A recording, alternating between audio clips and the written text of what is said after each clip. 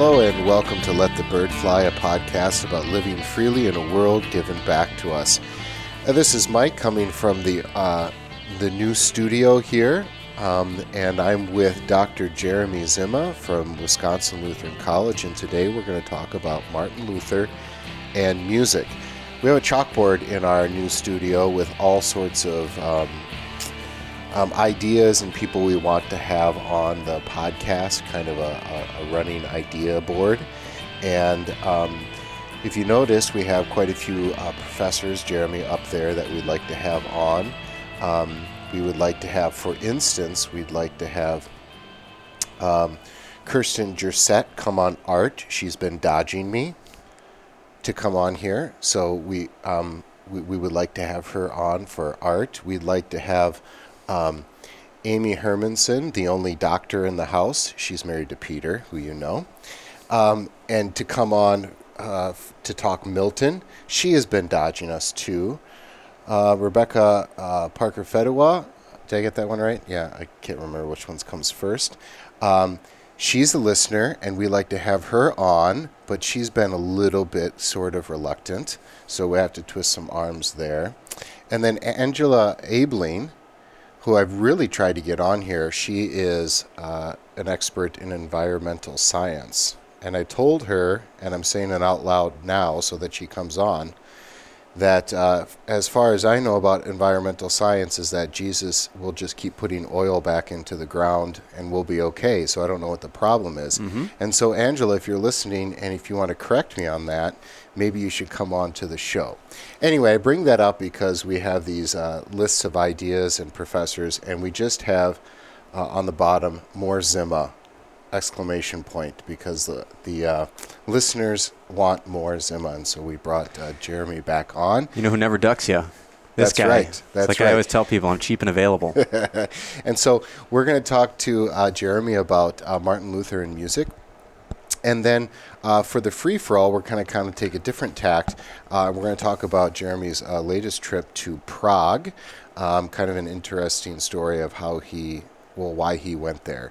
And so it'll be a little bit of, hey, I went to Europe and this is beautiful, but also ask questions about what it means to be a rock star with roadies and stuff like that. So you have to... International roadies. We'll get to that after our disclaimer. This show doesn't speak for our churches, our church bodies, or our employers. To be honest, much of the time it probably doesn't speak for us.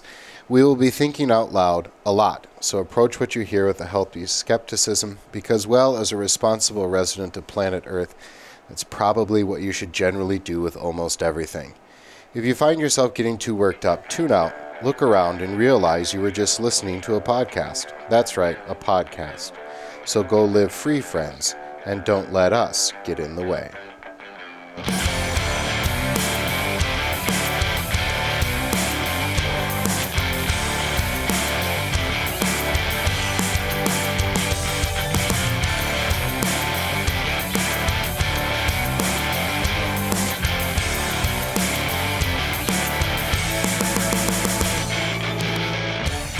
And we're back with our free-for-all section, which is going to be more about Jeremy's story about going to Europe recently, and I'll set the stage for you, and then you can take it from there.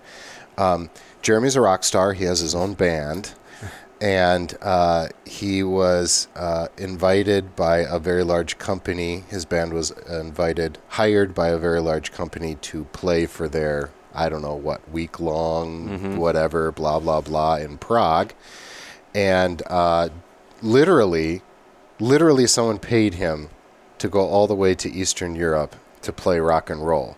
And so we at the podcast feel like we need to explore this, what it means to be a rock star, a traveling rock star, and all of the ins and outs of that, the challenges and the exciting things about that.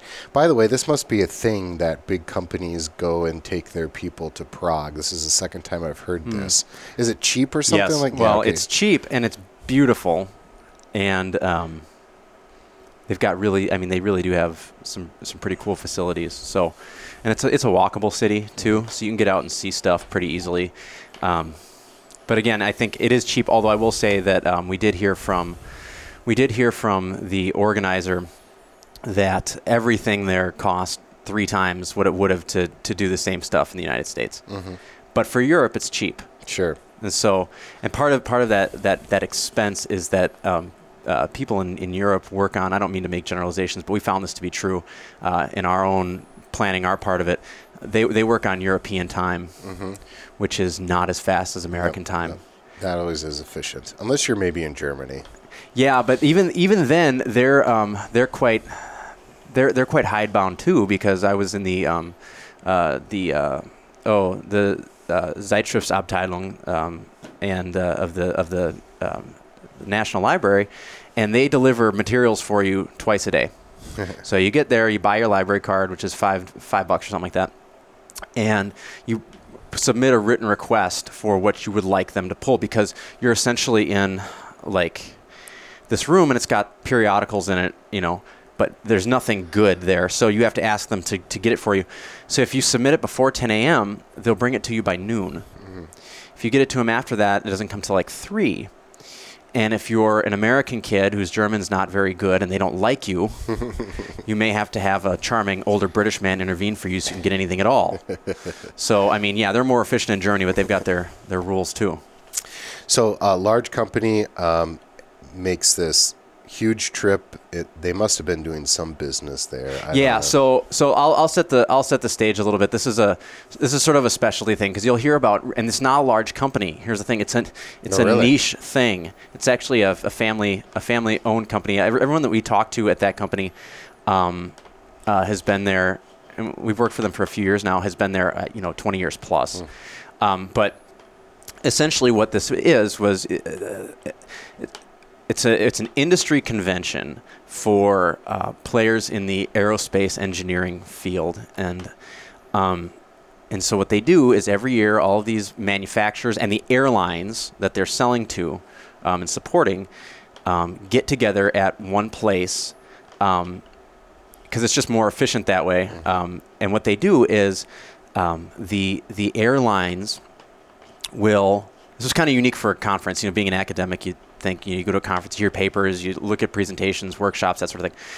No, essentially what it is a centralized place for the airlines to complain to their manufacturers about what isn't working with their products, and then for the companies to then publicly respond with how they are going to fix that problem going forward. So the company that we work for, they make communication systems for airplanes. And so like if you in any commercial jet airliner, they'll have between 2 and 20 of their units. So if you think one of the more simplistic things that they do is when the captain comes over the headset and says, we'll be departing Milwaukee or whatever, or then he clicks a button and he talks only to the flight attendants or just up in the cabin. They make that. And then they make more complicated stuff, but they do that, and then they also make the consoles that house those units. And the niche that they really serve, I guess, is that they also do all of their own manufacturing in-house. So they're one of the only companies that do this.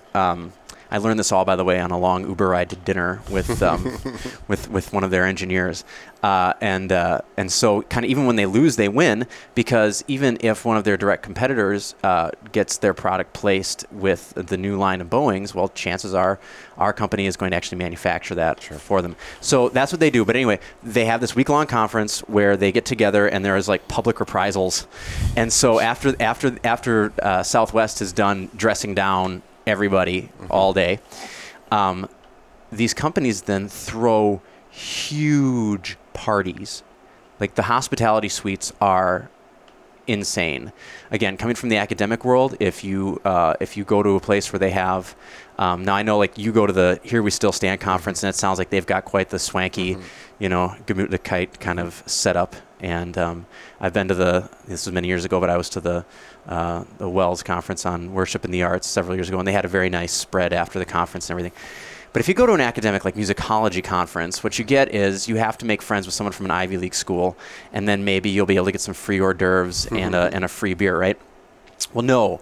At this, every company in every one of these conference rooms, they've got usually a themed party where they'll lay out probably an entire dinner for you. Like we had 2 carving stations one night. and then they'll have some sort of entertainment. So bands, much more common in America. It's easier to get bands,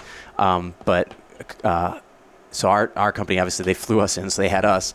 Other sorts of entertainment, don't tell customs, but I was able to bring home a real hand rolled in front of me Cuban cigar, because Cuban tobacco and Cuban tobacco rollers are not illegal in the Czech Republic. And what is illegal in the Czech Republic? Not much. So it's all and it's all paid for, right? Your money is no good there. It's on the companies, and I understand it's a giant tax write-off, but it's a different level of conference going than what most people are familiar with. And so you were the entertainment for this specific party. Yeah, and consider this. This blew my mind. Now, obviously, it's a captive audience. When you're in a band, obviously, you're usually responsible for drawing, right? That you're advertising, and people hire you and pay you based on your ability to fill their venue or their festival. That's not the case here. It's a command performance. The only people that are invited are the 500 to 600 people that are at this conference. So it's not even, a gigantic conference. And at any given time, I bet you maybe the most people we had in our hospitality suite was maybe 50. And they thought, from their perspective, it was a smashing success. Just like it was a great success. So, again, very different. But the part of the reason I think that we got invited back was because the president of the company that we work for is a huge music fan, and he lives in Miami, and he's got a. I don't know if he really plays that much. I mean, he's an amateur. I think he plays guitar, but he has a full-blown music studio in his house. And the company we work for, before the original owner died, they had a full-blown music studio at the company. Now, once the company went into a trusteeship, the board of directors said, we can't spend money on a recording studio as a pet project. Right. But anyway, he came and saw us last year in Dallas. This is the third year that we've worked for this company. They found us randomly because the conference was in Milwaukee. And the president, it was kind of a small year, so he didn't bother coming that year. But their VP of marketing really liked us, and he said, I'm going to just make the executive decision that we're going to fly to Dallas the next year, and I think we really the president needs to see you. And so he did, and we really clicked, and their organizer for the conference said, well, we probably won't have you in Prague because the amount of money it's going to take and the logistics are just too much. And the president said, see you in Prague. I mean, that's exactly how it went. And so we got to work on it already probably in January, and we're able to get it kind of hooked up. So that's awesome. And we should mention the name of your band and what kind of music you Sure. play. Well, it's not rock and roll, it's country music. My band is called Rebel Grace, and you know what, it's not even original country music, which is it's sort of the funny part, but we do covers. But again, you meet up with someone, and this conference it's all the same people, and so you get kind of a reputation. So the company that we work for, and I don't necessarily want to out them on the podcast, but they're getting a little bit of a reputation, right? If everyone's competing for to have people in their hospitality suites, and people know that they can see this band and they can hang out with the band and interact and ask questions, and they start to look forward to it, because it's not like they have the opportunity to see us all the time. It's like, oh, I go to that conference and I see that band on 2 nights of the conference. So that was pretty cool. So that leads me to the next question. What's it feel like to be a famous artist that travels all over the world? Yeah, that was a once in a lifetime thing, because the reality check was, and I'll back up and kind of talk to how great this trip was. But the night after we got back, so we flew in Friday night. Saturday night, we were loading into a bar by ourselves, handling all the gear, playing a 4-hour show to it wasn't a bad audience, but I would say it was a little indifferent. And I came up to a couple of ladies that had been dancing quite a bit during the show, and they were hanging out afterwards. And so I just came up and said, "Did you have a good time?" And one of them said, "Yeah, it was so much fun. It was great to get out and dance." And her friend looked at me just stone cold, and she goes, "No, you guys are boring. And I said, well, sorry you feel that way. Can't win them all. So that'll cut you right back down to size real quick. But it was cool because I will say this company, not only did they pay for all of the expenses, but then they paid us. And you would think this is all too good to be true. You mean they're going to fly us there? And here's the thing. We only had to perform 2 nights out of this deal, and it was like a Tuesday and a Wednesday night. So they could have easily flown us in, say, Sunday night, and then we could have, rehearsed and checked on Monday because we had to bring in. So the one thing that we sold ourselves on this a little bit. We said, well, if we just gave you one number and then we found in the Czech Republic the staging, the lighting, the sound, everything that we need, our rental instruments, stuff like that, because you can't bring everything on the airplane. Would that be worth something to you? And they said, yes, it would. Mm-hmm. And so we did that chasing, and we were able to find those people. So if it's someone you never worked with before, you don't know what equipment they're bringing. I mean, they tell you what they're bringing, but are they really? Mm-hmm. So we could have rehearsed on Monday, then played Tuesday, Wednesday. They could have flown us out first thing on Thursday. Mm-hmm. But no, they flew us in Saturday. We had a free day on Sunday. We had a free day on Monday because the equipment didn't get there till Tuesday. So we worked, for like 5 hours on Tuesday, played for an hour and a half. No, it was 3 hours on Tuesday night. Had all day Wednesday to sightsee, came back and played for 3 hours on Wednesday night, had all day on Thursday to sightsee, and then they flew us out finally Friday morning. Nice. So quick, just give me 2 or 3 things that sell me on. I've been to Prague, but it's kind of a hidden gem that a lot of people haven't. It's one of those places where you go to Paris and you see the Eiffel Tower and you go, that's great. Looks just like the picture. But you don't have a whole lot of pictures of Prague, and so it's all new and beautiful at the same time. And so sell our listeners on why they should go to Prague. Give me 2 or 3 things. Okay, so I will give you one. For a European city, it's very affordable. They are not on the euro, which I know is trading favorably with the dollar. It's about 1-to-1 right now, but their currency is about 20 to 25 to 1 on the dollar. So your money goes a long way in Prague. So that's a really practical reason. 2, it's beautiful. It's a medieval city. It's one of the only major cities in Europe that's never been destroyed. It's not been wiped out by natural disaster or by a world war or by other sorts of conquests. So everything that was built in the 1200s, if it's been maintained, is still sitting there. So I know Notre Dame just burned down. You can go see St. Vitus. It's bigger. It's just as old, but it's the same style of early Gothic architecture, same kind of rose window. But what's cool is you can see, depending on the neighborhood, you can see the history of architecture. Mm-hmm. You can see everything from late medieval and early Renaissance up through 17th and 18th century. Maria Theresa, kind of like that kind of architecture, and then. I mean, even they've still let some of the Soviet era kind of boring block buildings hang around. And so it's all there. And I would say even for a city that was under Soviet control for a long time, they didn't destroy much of it either. So it's really well maintained. There's so many, if you like to see churches, there's so many cool ones from different eras. You can see the Gothic churches, the big stone ones. One of my favorite ones, Tyne Church in one of their squares downtown, the Old Town Square, was really cool. It's Baroque, and so they have all the side altars and things, and all the paintings are from the 1650s, and so you can see what liturgical art, all the gold leaf and the filigree. So you can sort of see, if you're into liturgical art and things like that, you can see the history of it there too, just by tracking with the churches, and you'll see a number of different churches there. So you'll have Roman churches, Orthodox churches. There's even a Hussite church across the street from the Tyne Church. That is an incredibly beautiful structure that they are ruining with, in my opinion, with a PA and other modern trappings. It's just, but that's I won't step on that soapbox too hard. But so it's beautiful. It's affordable. It's really walkable. It's really walkable.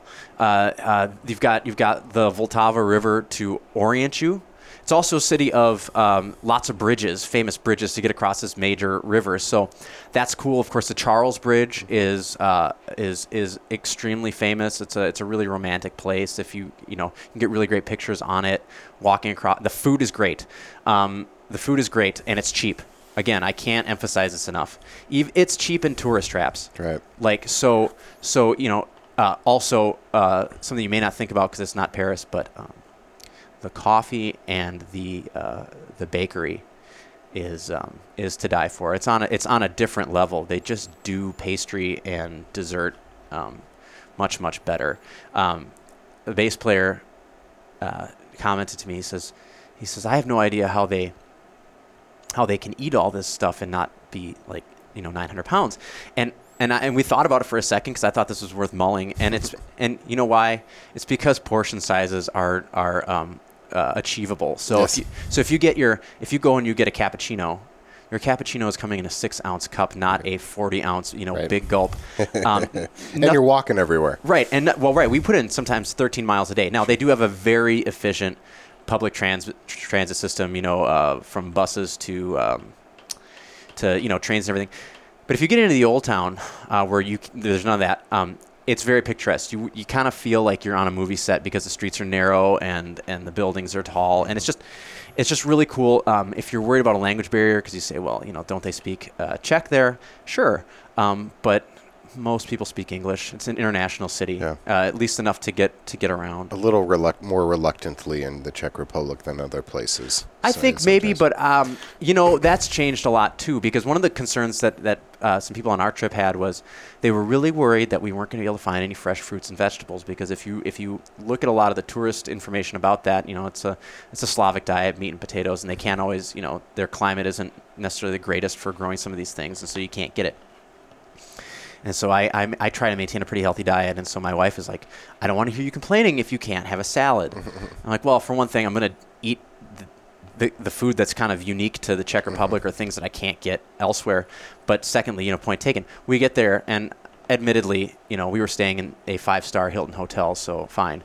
But on the exceptional breakfast buffet was literally a salad bar, like a green salad bar with all the fixings. And I made sure to point that out to my wife every day. Oh, by the way, did I mention that this company was so great? They said, we got to rent you hotel rooms anyway. You want to bring your wives? Yeah. And by the way, we'll pay for them too. Like every meal you eat on campus, every drink you have, every extra coffee you order, every glass of wine, every beer, you're charging to the room, right? We're like, well, we can pay for it. No, you're charging it to the room, right? Wives too? Oh, yeah, sure. Fantastic. So Prague, it really is a city that sells itself. Great opera, if you're into that. A couple of opera houses. I got to see Don Giovanni at the Estates Theater, which is the theater that it was premiered in 1787. Nice. And so it wasn't a historical production. It was a kind of a modern take on it. But to be able to see it, the theater is still very much the way it would have been. And so that's actually a living lesson as well, because the priorities in concert music have changed quite a bit in the last 150, 200 years. And what I mean by that is that when you go to a concert or you go to see an opera, all the seats are focused on the stage and everyone's supposed to be very, very quiet. And of course, that quiet aspect has bled in. But if you go to an old opera house, what you'll notice is that everything... The cheap seats they're not raked for one thing, and that's the floor.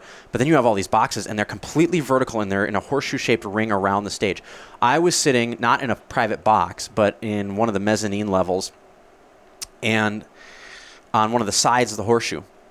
In order to see the stage, I had to lean out, fully flex, and look. And there was about 25% of the stage that was not visible to me. And my wife felt terrible. She had booked the tickets, and she thought, this is so bad. And I couldn't get over how cool it was, because you read about this in textbooks all the time, how something like opera is a social event. And you think about the way this... Look, I can't see the stage, but I can see directly into every single box that's across from me. And this is where like season ticket holders would have been. So people with money. And so if I have money and I have status, what am I at the opera to do? I'm there to check out all the other people with money and status and see what they're doing, right? What are they dressed like? Who did they invite to their box? And so that whole thing just becomes like palpable and, dare I say, physical. Sure. In that way. So those things are cool as well. Very nice. So the lesson is join a successful country band and travel to Prague if you can.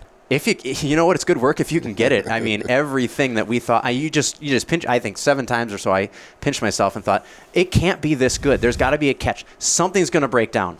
There's going to be a misunderstanding some kind of way. Not at all. First class all the way, and I don't know if it'll ever happen again, but it was pretty sweet. Very cool. All right, thank you, and we will come back in a little bit and talk about Luther and music.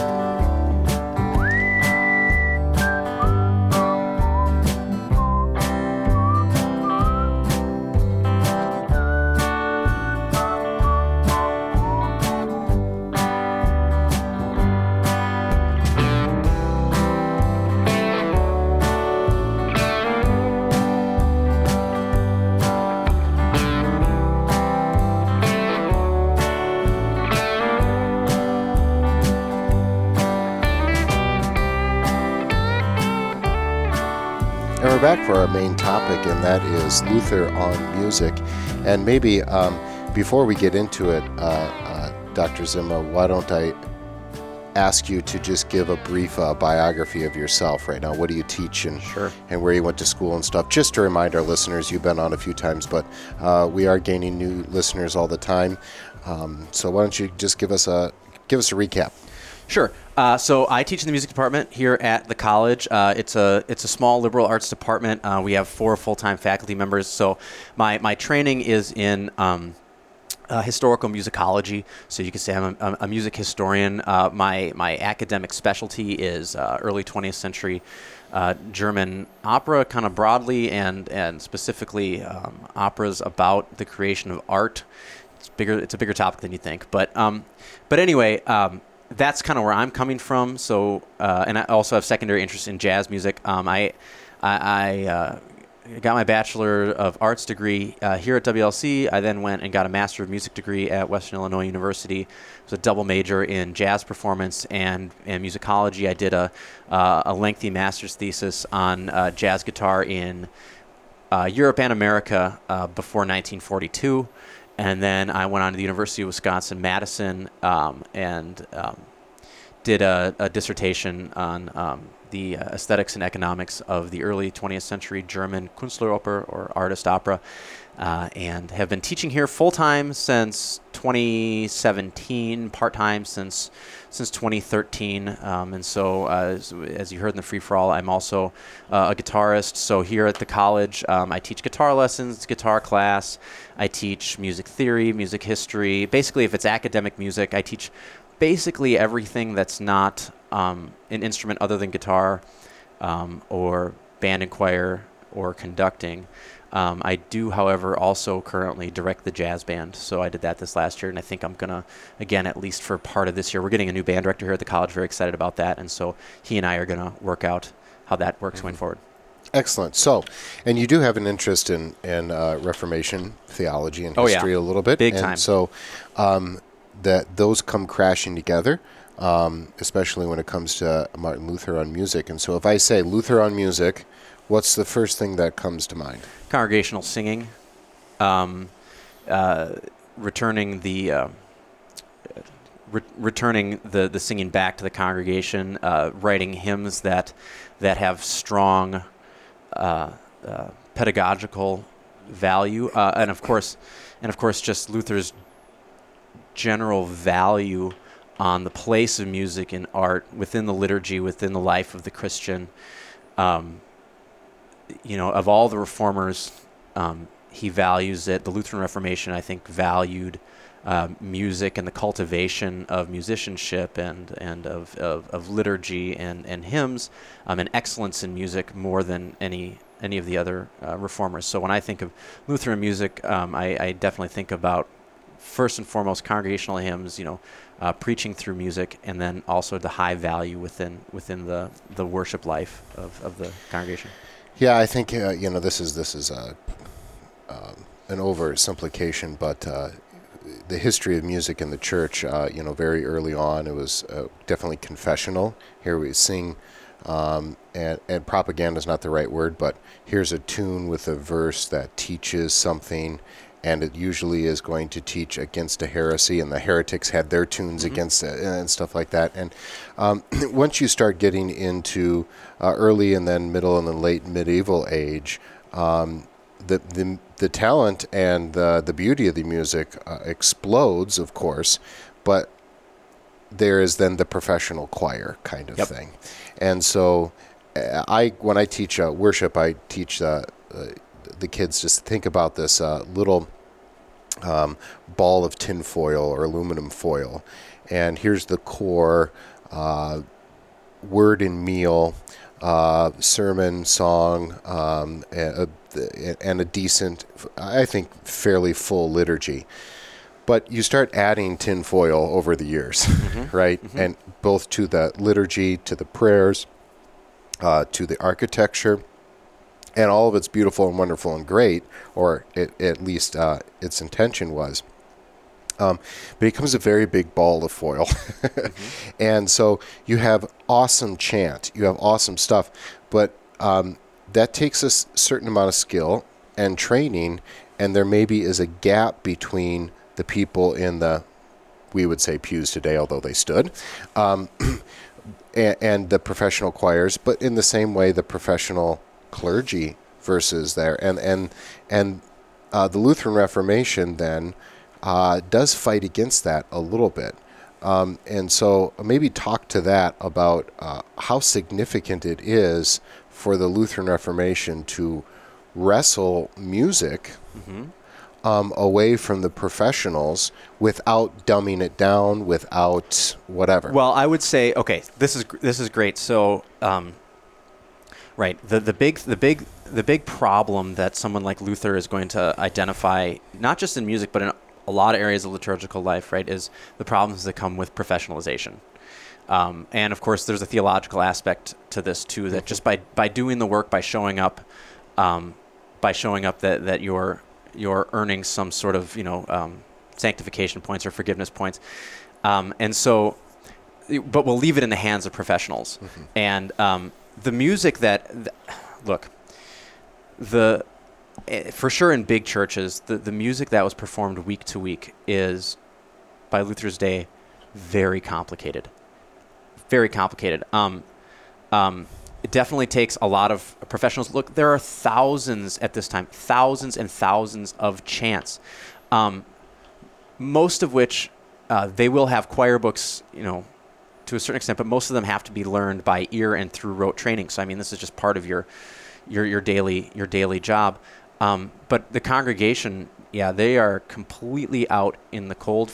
Also, remember, all of this is taking place in Latin, which is the official language of the church, and the people that are there worshiping, almost none of them speak or read Latin, because if you would have gone to university or to study these things, you'd probably be one of the professional clergy, right? You'd be one of those people that would be on the stage and not necessarily in the metaphorical pews. So for Luther and this belief in the priesthood of all believers, and also realizing that it's not the work itself that creates faith or forgiveness of sins, or any of those things. The congregation has to have faith. And how are people converted, and how is faith created? Well, you need a preacher, right? Words have to hit ears in order to do that. That's how God works. And so, in order for words to hit ears in a comprehensible way, we need to think about, not in all times and all situations, right? Luther is a little ambivalent about this, and I can talk about that as well. But we're going to want to get as many things as we can into German, so that people can understand things in their native tongue. And then also when it comes to this highly complicated, the music historian Richard Truskin refers to it as ars perfecta, right? This perfect art, this high craft that it's almost like it's really a game of insider baseball to know what's all going on in that very complicated counterpoint. But to return that to something that congregations can sing, and that's going to mean that we're going to start foregrounding easy to sing tunes, and simplify a lot of the counterpoint. And there's actually some really, I think, just interesting larger historical reasons for why that works in Germany and it doesn't in other places. And that is because Luther is swimming in a current in which Germany is not at the forefront of any stylistic change in music. So the places where innovation is happening in music, in church music, is France and Italy. Germany's kind of a backwater. And so what they do is, because they're a backwater and they all the princes hire out their musicians from France and Italy, is sort of like for the same reason we still dance the polka in Wisconsin. And the only time they dance it in Germany is at, some sort of heritage festival, right? That's not what the kids in the clubs are dancing. It was in 1848, but it's not now. But we still dance it, is because, certain things, they go out and they just sort of stick. There are older song forms, what becomes known as German bar form, which if you look at many Reformation era hymns, not all, you will find they're written in this. And German bar form is really easy to remember. It's AAB. So you have, if you think of the melody, you have a line, maybe 4 bars, four measures, where you have a certain melody, and then the next line is the same melody or one very, very close to it. And you have a third line with a contrasting melody that brings it all home, and then the poetry follows along. In that AAB, right? German bar form. Stollen, Abgesang is the German for it. That's something that by the Reformation is outmoded everywhere else, but Germany's behind the times. And so they hang on to that. There are also different ways of setting melodies with harmony and with counterpoint that are also by the wayside, but because of the printing press, there's a whole lot of things that kind of relate. I haven't read Brand Luther, but I've heard you guys talk about it and the printing press and things like that. But they do get like Italian popular songs, okay? And the way that you harmonize those is different than the way you would harmonize high church music. It's based on improvisation. So there are some sort of like quick hacks that with just a little bit of knowledge, you can make something that's maybe not terribly original, but you can make something that sounds good and works. And a lot of the early Lutheran hymns are set up to work that way. That they're set up to work not on the highest, most esoteric academic music level. They're set to work on the still beautiful level, but the level that's a little more readily understandable and maybe even able to be improvised. Sure.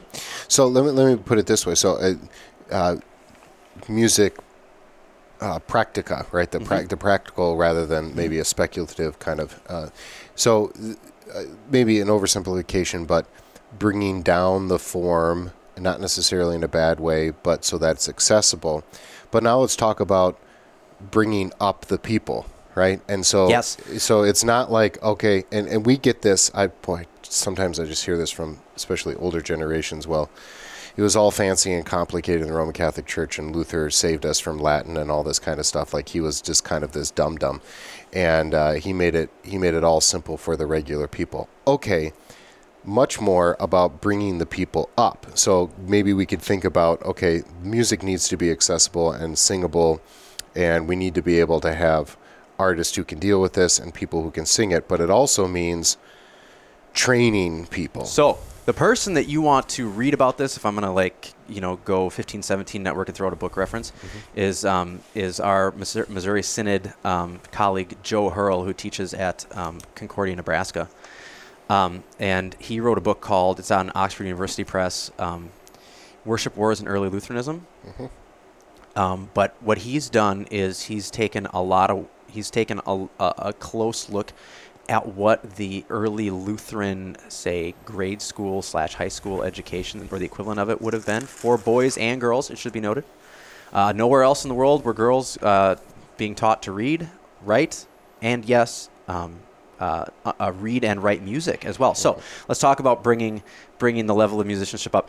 One thing that I want to mention is that everyone who says that Luther just wanted to get everything into German for the common people, they're just wrong. Okay, right. The first thing you need to know about Luther is that he loved Latin and he loved learning. He's a university professor, for goodness sake.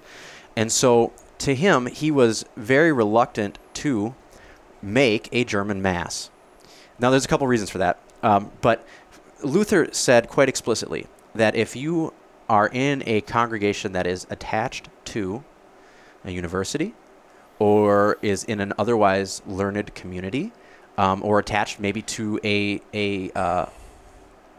religious school, that the use of Latin should be maintained as much as it can be, because it's good for the practice of those students in the school. It's good, it is the professional and religious language of the day. So if you're growing educated humans need to speak Latin at this time. Mm-hmm. So it's good if they get it in church as well. The other reason he was reluctant, and the German mass only comes later, is because what he didn't want to do, and this has to do with music again, what he didn't want to do is transcribe all of the Latin chants, psalm tones, response tones, all of those things that are meant melodically to flow with Latin, mm-hmm. and just put the German equivalent on it, because it doesn't work musically. And so he knew that there was a certain amount of creative composition that was going to go into that to create new tones and chants to go with the liturgy in German, and he didn't want to hack it. Mm-hmm. So it took him a while, and he had to do some consulting with professional musicians that he trusted, Johann Walter, chief among them. But back to bringing up in the Lutheran schools, the kids were explicitly taught music, and this is part of Luther's design. This doesn't happen by accident. So part of their daily curriculum. Again, Joe Hurl actually somewhere, I think I have a handout from a paper he gave at the American Musicological Society conference last year, that talks about this. Like, in their day, they spent at least an hour on singing and music instruction. And so what kind of instruction would they have been getting? Well, they would have been learning tunes by memory, but they would have also been learning how to, once they're older, to harmonize, to create counterpoint, to maybe improvise it a little bit, but also to write out simple harmonizations for these tunes, and maybe even do a little bit of I don't know, free composition, probably not. To be honest, part of the reason that music is a liberal art, right? It's one of the 7 classical liberal arts, but it's not music the way we think of it today, the way it's taught in university. It's much more a theoretical and speculative study, and that's what, by the way, Martin Luther would have had in his university training as well. So we've got people, the scholars have gone back and forth on how much of a musician Luther was. The current sentiment is that he was pretty good, and I can provide evidence for that if you'd like. But remember, so for Luther, yeah, it's getting it to a level where common people can't understand it. But just like with the catechisms, I mean, it's not good enough to sort of raise it all to the ground and leave it there. He's trying to train up an entire generation of future lay people and church workers that are going to be familiar, know the hymns, have them by heart, and of course they're also going to be then ingesting that doctrine that's in those hymns and learn how to play and how to compose in that way. Yeah, so not just raising up a generation who's going to know the faith via music. I mean, if you look at Luther's hymns, many of them are catechetical in nature. In fact, there's one for each chief part of the catechism. This was an avenue of teaching, and so don't really need it's not. I mean, it's fine, but 11 verses on the 10 Commandments, that was very good for teaching, but that wasn't my favorite hymn to sing in church. Of course, he does have more hymns that are a little bit more suitable just for worship rather than a pedagogical setting. So it's not just that, though. It is training a new generation that is going to produce music for the generations. Yeah, I mean, they're learning music for music's sake. They're learning it the way we would think about learning music in music class. So we're studying older models, and we're in to whatever degree they would have within that curriculum, then also producing new works based on those. I mean, look, Luther himself, he was educated a little bit in music for sure. When he did his master's work, he would have been educated in music. We know he was a capable lute player. That is not something he would have learned in school, by the way. So again, people who learn how to play instruments and to be singers, that's an apprenticeship sort of thing. That's different than the academic study of music. It's not like Luther went to Erfurt and hooked up with the local, hippie lute teacher, right? Because guitar, we're a different breed. But we know that he learned to play that instrument, and we know that he knew how to sing, and we know that through his study and singing in choirs, that he knew how to improvise harmony using the conventions of his day. But we also know that he studied the high church music. One of his favorite composers is Josquin, right? I mean, and this is one of the most famous Renaissance composers who writes some of the most difficult music, and he understands that has a place too, and it has its own intrinsic value. But at the same time, he's going to say, that's beautiful, kind of for its own sake, and would everybody could understand that, that level of complexity. But we want our worship to do something a little bit different than the Roman Catholic Mass, and so we need different forms of expression to do that. Mm-hmm. So let's compare and contrast maybe the Radical Reformation with the Lutheran Reformation. Yep. Very much about, congregational singing. This is going to teach people. This is valuable for the sake of music, period. Yep. It's a gift from God. For boys and girls. So there is not a Gnostic split, right? That we're spiritual over here and music's bad. Mm-hmm. It's something that is embraced.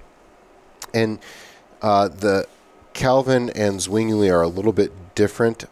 Maybe I'll give you a phrase and you can see if, as an historian of music, if you agree with it or not. But I've heard it said that Calvin was fairly indifferent to music, and Zwingli was very concerned about music and its dangers. Yep. And so get rid of all the art, including music. You can chant the Psalms. You can maybe use the instruments that are specifically mentioned in the Old Testament. But we're going to try to, as you said, raise the whole thing. Oh yeah, that's true, and that's not just something that you'll hear in sort of Lutheran circles It's not polemical. It's no, historical. It's not. No, I mean, my guidepost on this, my favorite music historian, Richard Taruskin, and he wrote an excellent, 5-volume set on the history of Western music, and he would agree with this. And I think the research, there's a great book. It's new. It's a small book, so it's pretty accessible. It's called Singing the Reformation, and the author's name escapes me right now. But what she does is she compares and contrasts the role of music, specifically congregational singing, in the Lutheran, Calvinist, and then radical kind of Zwinglian reformations, and looks at the role that it plays and how it interacts with the theologies of those reformations more broadly. And she does, by the way, start by placing music at the time of the Reformation within the context of the Roman Catholic Church and their sort of idea of the one Holy Church, so there's that. So that's a great book that you can Aaron Lambert. That's it. Okay. Yep. So it's an accessible book. I think if you're into print culture and the printing press, you'll really like the chapter on Lutheranism, because she is looking at the spread specifically of cheaply produced songbooks, like religious hymnals, in Nuremberg. Around the end of Luther's life, and so how that informs the doctrine of the church in Nuremberg, and that sort of thing. So there's material culture, print culture, there's theology, there's music in there. So it's a really cool interdisciplinary study. Anyway, back to the original point. So the point is that this is true. Calvin is pretty indifferent, but he and Zwingli both share Augustine's fear about music, and that it very quickly can become an idol or lead to sensuality. And so the only official music making for years, a long time in the Calvinist church is going to be, they will chant the Psalms. They eventually get them set metrically.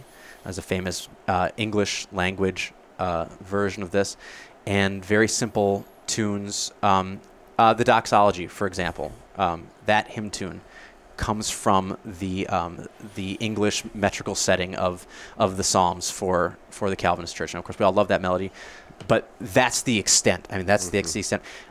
Zwingli goes even further, just not very much singing in church. They had their songs too. Certainly, the radical, the Anabaptists, and the Radical Reformation have their songs too that are polemical, but they're not for use in church. Yeah. So let me speculate a little bit and see what you think.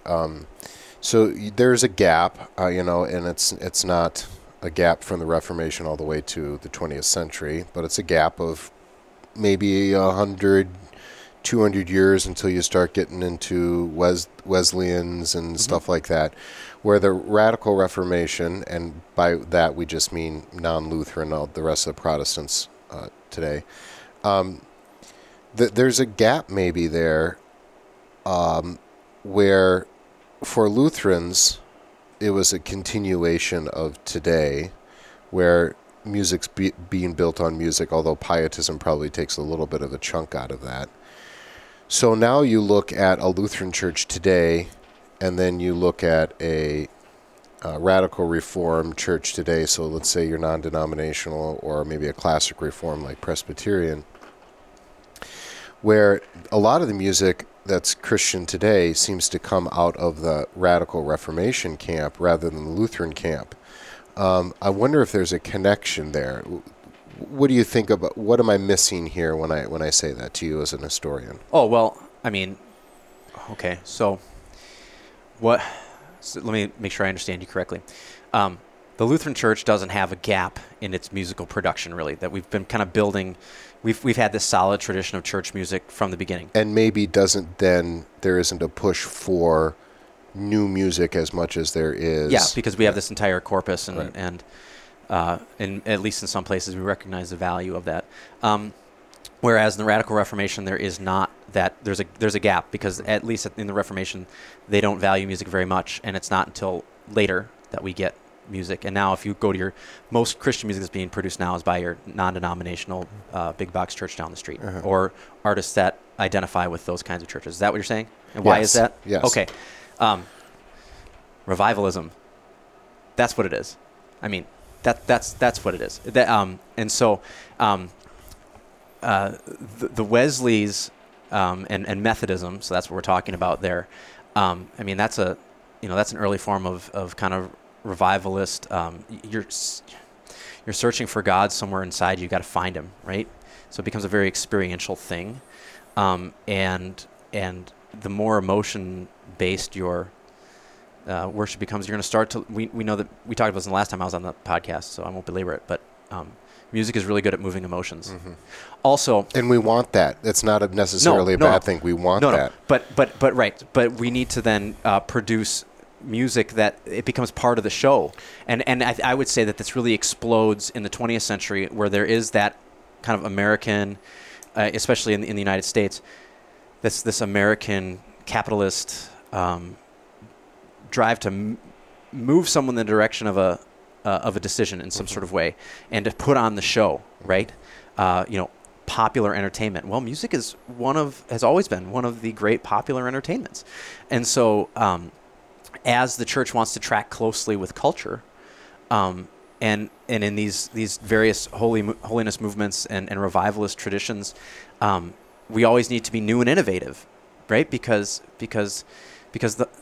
and I don't mean to make this but it is theology. This music is theology. So if if the Holy Spirit doesn't stay fixed in words, bread, wine, and water, where is he found? Well, it's somewhere different in every generation, because every different generation has to then refine the Spirit. And so that means we need new worship methods, and we need new music to do it. And quite frankly, you get so much of it because like a lot of pop music, especially stuff that's designed to hit you in the heartstrings, there's a diminishing rate of returns the more times you hear it. What bowled you over at first, after you've listened to it on repeat for a week or two, it's good, but Right. it doesn't do the same thing. So we need more. And of course, the church always has to change to keep up with culture, to be relevant, right? And so as the music changes, as what the kids are into, or the adults, what they're into changes, then we need to produce more and newer to keep up with that. That's my thesis as an historian. Yeah, and then that music, you come back to it maybe 20 years later, and it sparks that Yeah. memory, and so you can still have, the old-timey gospel music once in a while sounds nice, right? And again, we're not saying that the manipulation of emotions, I think, is not necessarily a bad thing, even though manipulation seems bad. Listen, there's nothing more emotionally manipulative, if you know what you're listening to, than a Bach cantata. Sure. And it's intentional. And you can talk to my music history students. We went off the rails for about 2 weeks, in which I proved it to them in grim detail. Often grim, because when Bach wants to provide you with a theological truth that is uncomfortable, when he wants to get into Christ's suffering, or when he wants you to know that you are a damnable sinner, he will do things musically that, according to the rule book, such as it is, but according to convention, let's not say that they're wrong, but they are ugly. They are grotesque. So there's some famous examples, not to get too music nerdy on you, but I think you can understand this. There are examples, for instance, where he'll have, in his choir, he mostly had tween-age boys, right? Middle school boys and maybe some high school boys. So they're not the greatest singers. Most of them have unbroken voices. So when he talks about sin, he's setting a psalm in a cantata, and he talks about being covered in like the deepest slime of sin, right? So what does the voice do? It wends its way down into a register that his singers physically could not have sung, and he knew that. He rehearsed them every day. Okay. Now, some modernist music historians will say, well, that's because Bach is a genius and an artist, and who cares about the performing forces? He had it in his head, and so it's up to them. This is a very 19th century way of looking at things. But it's up to the performer to rise to the occasion. No. It's going to sound bad. It's going to be out of tune. It's going to be weak, unsupported. At the same time, he takes an English horn, which, by the way, is not like a French horn. It's like a big oboe. And in those days, instruments were not, the technology wasn't there to have them play in every key equally in tune. So by a series of modulations, changing keys, he gets the piece of music into a key that instrument cannot play in tune. Can't. It's impossible. Those notes don't ring true. Those notes ring sour. And now you have the combination of this voice that physically can't sing what's being asked to sing, and this predecessor to the English horn, which is playing out of tune. And that's the way it is. Don't think Bach didn't know that, right? Yeah. That's grotesque. And there are lots of examples of that. So, and that's made to manipulate an emotion, right? That your sin covers you you are in the pit of sin, and it's gross. And the music is like literally gross. Yeah. To accompany that. Yeah, and I think we want to be manipulated. That's why we go. The scores of movies are so important. Can make or break a movie sometimes. So the question becomes not whether, I'm going to be pure and don't have this music, and I'm not going to be manipulated, and it's just going to be me and the Word of God and me and Jesus. Well, you're going to be manipulated by that absence of music, and starting to think that you're pure because you're right. So it's not a matter of no music or music, but it's a matter, does the music fit the text? Does it manipulate the emotions? Again, that's a negative word, but doesn't it manipulate the emotions in the right way, like you just described, right? And so I love the contrast between in the classic liturgy between the Agnus Dei and the Sanctus, right? So almost back-to-back songs where the organ is blasting the Sanctus, holy, holy, holy, and we think of Palm Sunday, blessed is he who comes in the name of the Lord, and then the organ groans, Lamb of God, because now we're thinking about Good Friday. I mean, that's it's not a bad thing. It just fits and it's thoughtful. Right. I guess this is just something that I don't want to forget. On the technical side with Luther, some of the first hymnals that he published or had a hand in publishing had pretty complicated counterpoint in them, like harmony. By the way, the notion of the Lutheran chorale that we're also proud of is not what they would have sung in Luther's time. So we need to be disabused of that idea. It's actually Michael Pretorius, who is a very famous Lutheran church musician, who comes a generation after Luther, that first sets these hymns in a way that is recognizable to us as sort of four-part harmony with all of the voices moving in lockstep with the melody on the top. In Luther's day, the melody was in the tenor. Now that's a technical musical term that doesn't always track with what we mean by tenor, which is the high male voice. But if you think of if you think in your hymnal and you go soprano, alto, tenor, bass, the melody of the hymn was actually in the middle, and you had other parts around it. But the first hymnals that Luther put out, we were talking about raising the level. The reason that they were printed with fairly sophisticated settings was not for the average person in the congregation. It's because Luther says in the preface to the hymnal that these are for instruction. They are for the instruction of the school children to be brought up in singing and in part singing, so that they could further that endeavor as well. Absolutely. And now bringing it forward to our contemporary situation, I think in my parish I made a big deal about it, and I'm terrible at music, but we had a lot of talent. We're going to put our money and our time into this. We're going to teach our kids the value of music and how to sing, and encourage their playing. Every Sunday we had somebody, during the school year, every single Sunday we had some child that would play the first part of communion, so our organist could go and get communion.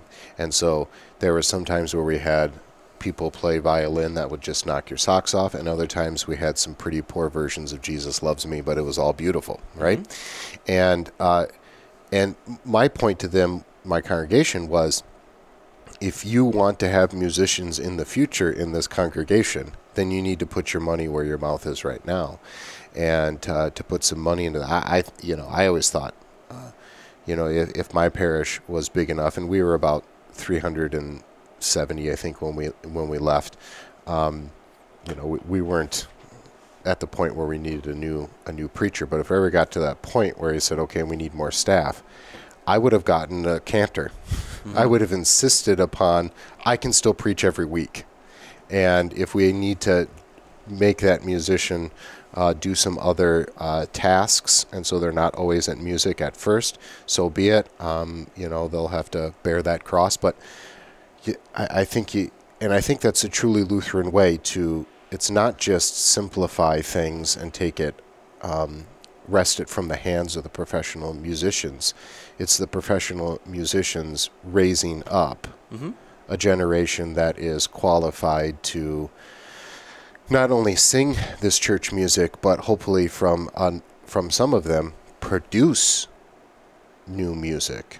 Well, and so this is right. Now the other side of this is a sort of studied mediocrity, where we feel like we've got enough of a handle on things that we can do it, and why would we need to further study music, because whatever, and we've seen that in our own circles. But I totally agree with you on this. By the way, we always talk about discipleship and things like that. Look, we talk about losing kids out the back door after confirmation because they feel like they passed the test and they made it, right? And so then they're gone. You want them to stick around, give them something to do, like a sense of responsibility and ownership in worship, in the life of the church. And music is a great way to do that. They then know that they're adding value, and that's appreciated by the congregation, right? That they're that they're using their gifts to praise their Lord. And even if they're not talented in music, what we had for a while was we had chimes, not bells, because we couldn't. But if you can count, you can do that. And so even the ones that maybe don't have the talent or the means to pick up violin, right? You can find avenues. So go ahead. Yeah. No, I just think that's a great idea, and it is a very Lutheran one. And look, if you don't prioritize these things, you won't have it. And in fact, actually, we see this. We see this a lot in the big box churches, because they've gone to a very professional model of musicians as well. And I see it. I don't necessarily participate. The music is maybe a little bit difficult for Yes. the average person to sing. Yeah. Yeah. So not only, on the one hand, I mean, the joke here is that, and by the way, I'm just going to plug this, use your sanctified judgment, but the Babylon Bee is a really great kind of internet-based religious satire site that is very good-natured. It's insiders, right? The people that run it are believing Christians, and so they kind of, but they don't mind skewering their own. Mm-hmm. There is an endless amount of jokes about worship leaders, especially about the tightness of their pants. That and youth pastors, things like that, or like they have a running series of gags about worship bass players and how Fender, it's a big guitar producer, introduced the new worship bass, and it's only got 5 frets and 2 strings. Regular bass has 20 frets and 4 or 5 strings, because those are the only notes they need, right? But point being, even though some of that music, some people complain or they joke it's really repetitive, the singing style, the range of it can be above the average congregation's ability. The production value, even so at a really big megachurch, one that's kind of according to their kind of core values and their vision is rocking it right. They literally will use professional musicians like me. Like I wouldn't have to belong to Elmbrook, let's just say, if they needed a guitar player. A big megachurch in the Milwaukee area. Yeah, sorry. But because they may not have people in their congregation, they might have actually really good players, but not up to that level that can meet the production value that they're looking for. And so a lot of these churches would actually rather hire professionals who might be openly at odds with what their church teaches, but it's a paycheck, and so and hire them in rather than using their in-house talent. But how replicable is that over time? I mean, yeah, you can pay for stuff, but eventually, I mean, and we should pay our musicians even if they're homegrown something. But I guess what I'm saying is that it's gone back that direction too. Is that there is this drive towards professionalization. Right. Not just using talented people in your own congregation, but like finding the objective. We do this for a living. People but that takes the congregation out of the loop, right. and it doesn't keep them engaged in the worship life of the church. Which I find so ironic that for the early Reformation was again to wrestle some of this church music away from the professionals and put it to the people. That there seems to be maybe a movement back to that a little bit. That it's something I see. It's not something I participate in because, quite frankly, I can't participate in it, or at least some can sing these because they have memorized this and they feel okay, like being at a rock concert, that they can sing the songs with it. But for me, a guy like me, I wouldn't do that because it would be embarrassing. In the same way, maybe that person knew Latin and could follow along. Yep. And maybe even knew how to chant because they were afforded an education. But a lot of people, it was lost on them. And so going to church was going to a show's not the right word, but maybe it is. I go and I see something that I don't participate in. But that's the work. I mean, and according to the medieval theology, I mean, that's good enough. Right. That's just by being there and observing that sacrifice of the Mass, by being in the presence of these rites that are taking place, that's the thing that work makes you right before God because you showed up. And so, yeah. And of course, we're not justified anymore because we sing hymns in church. No, but yeah. Yeah, and we see, at best, we see this praise as proclamation of the gospel. And then there's a little bit of a difference there. It's much more word oriented, and that's not to say that there isn't. I mean, oh my goodness, such great chant and such great music in the medieval church, and good stuff even coming from the professionals today. We're not bashing that. We're just saying, hold on here a little bit. Let's think about this in a historical perspective. Yeah. As far as American Lutheranism goes, the dirty secret here is that, and in fact, for instance, say the liturgy in the Lutheran Hymnal, 1941. So this would have been the hymn book for the Synodical Conference.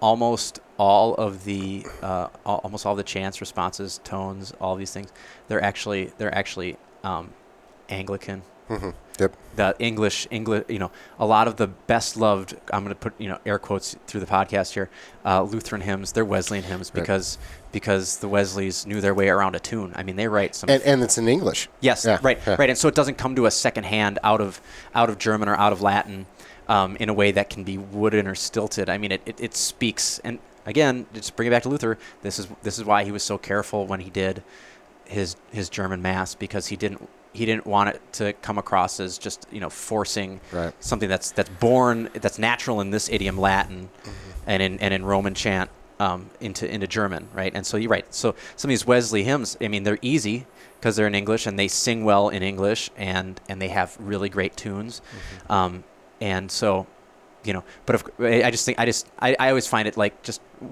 deliciously ironic. I mean, and I grew up, a little bit with the Lutheran hymnal too, but that's the Lutheran hymn. That's where real Lutheranism is. Well, I suppose if you like it inflected heavily by the Book of Common Prayer, I suppose. Right. Well. And I can remember some quip by somebody who was an American Lutheran and was over in Europe, and they looked at the Lutheran hymnal and said, this is a Reformed hymnal, and that's not a cut. It's fine. It's great. It's whatever. But I think to your point, I once in Bible class I said, okay, everybody take out a piece of paper. I handed out pieces of papers and pens, and I said, write down your top 3 hymns. And then I collected them all, and I said, I'm going to collect all these, and I'm going to give you the top 10 next week.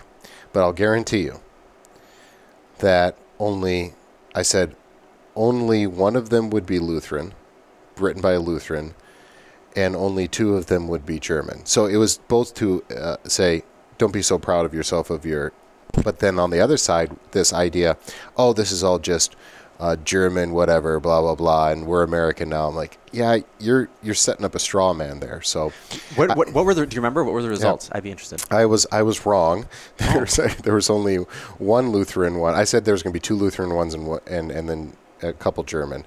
I was wrong. The only Lutheran one that made it was A Mighty Fortress. Of course. And then the only other one written in German was Silent Night. Okay, but definitely Roman Catholic. Right.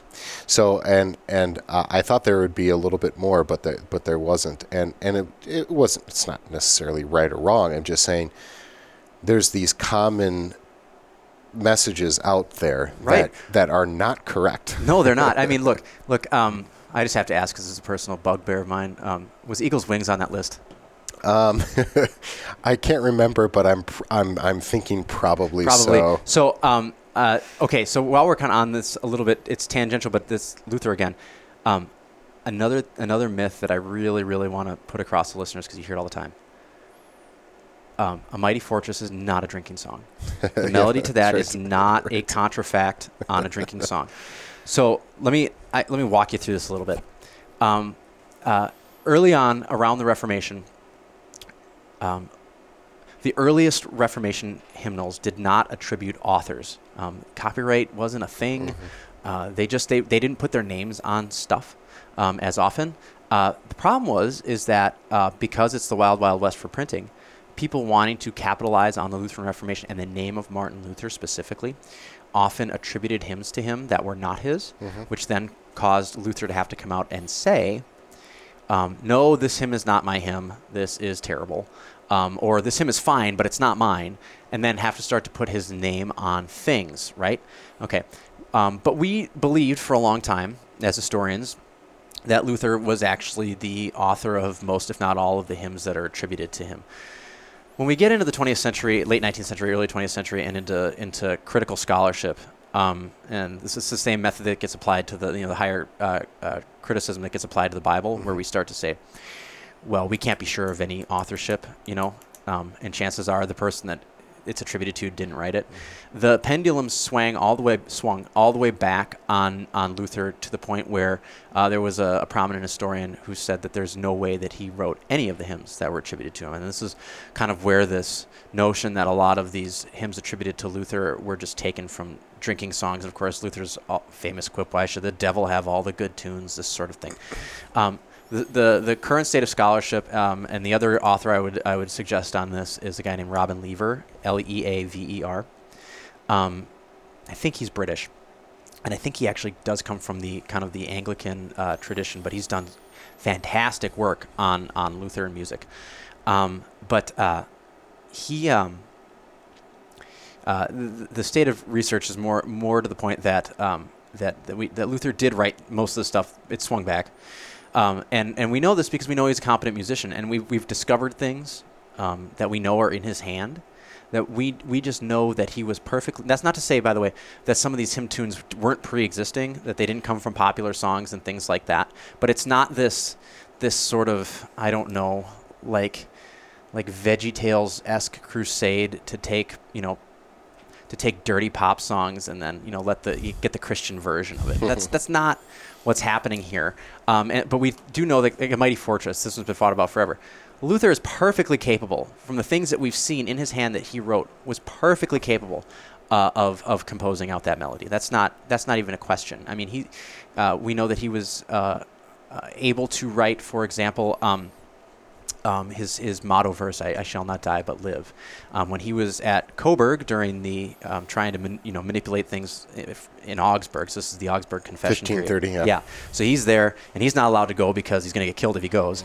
But he's writing like letters to everybody, everybody every day, to the point where some people say, "Please knock it off." We got this. He was also writing to, the name's escaping me, I'm sorry, but he was, you know what? It's in my volume 53 of Luther's works here. I'm sorry. Here. While I'm looking for it, thank Ludwig Senfel. Okay. Who was a professional court musician and was a friend of his, never officially became Lutheran, but was, when Luther's writing to him, just wishing he would die and things like that, or, the end was at hand, despairing, and asking him to write a funeral motet. And a motet, by the way, was a popular genre back then. Really all it means is any sung thing in parts, okay? On this verse, Senfel says it's not so bad as that, and he sends him back a motet on "I shall not die but live." So you get to stick around. You have things to do. Mm-hmm. Cheer up, buddy. And Senfel's is quite masterful. You can tell he's a pro musician. But we also know that Luther took a crack at it just for fun, to write his own multi-part on this, and we have it. And it's not a masterpiece, but it is perfectly competent, let's just say. So we know that he was capable of composing in many parts, and so he's more hands-on with the creation of the liturgical music and some of these hymn tunes than we think, or than maybe the generation before us thought. Sure. Excellent. Well, we're probably at the time where we need to close here, and so I'll give you the last word here, Jeremy, if there's anything you want to say, like to people out there who are thinking about Lutheran music. Well, mine is put your money where your mouth is. Yes. Support it, right? I think one of the biggest takeaways that we can learn from Luther is that music is valuable for its own sake. It's also a powerful way to communicate the gospel, and in our churches we really need to not lose sight of that it's, on the one hand, it is a good thing to meet people where they are, and we don't necessarily have to have the most complicated or up-to-date avant-garde musical things happening in our churches, but at the same time it is a very wise investment, like Mike said, to put your money where your mouth is and be interested in training your lay people, adults and children alike, in the value of what they have, in the connection between words and music, and to raise their understanding, because all it can do is deepen their understanding of the gospel, of Jesus' words, and the evangelists and things like that are set to music or paraphrased for music. The gospel is proclaimed through music. We hear these central things that Christ has died, Christ has risen, he's ascended, he's coming back, and he's forgiven your sins, and all of these are communicated through music. And we have a particularly, I think, robust tradition of that in the Lutheran Church. And whether or not you choose to use, melodies and settings from the 17th century is truly free. And Luther would have said the same thing. It is not something where we're going to set down a law, but please try to understand the value of it, and don't think that it's an incidental thing, and that the cultivation of it's a lot of last words, I'm sorry, but the cultivation of it, however you choose to do it, it should be done well, and that has to be done intentionally. It has to be. And freedom just to do whatever we want isn't really no freedom at all, but just freedom to our own sinful desires. And freedom's got to be grounded in Christ and the gospel. And so with that, having this gospel of freedom, and when we look at music, we can love music for itself. We don't need to be afraid of it, and we can use it in all of its diversity. We can do with music the same thing we do with everything else, which is what, Dr. Zimmer? Let the bird fly. Every evening when the sun goes down, get with my party and I begin to clown. I don't care what the people are thinking. I'm not drunk, I'm just a drinking. I set 'em up, another round. I set 'em up, another round. I set 'em up, another round. One more round won't get me down.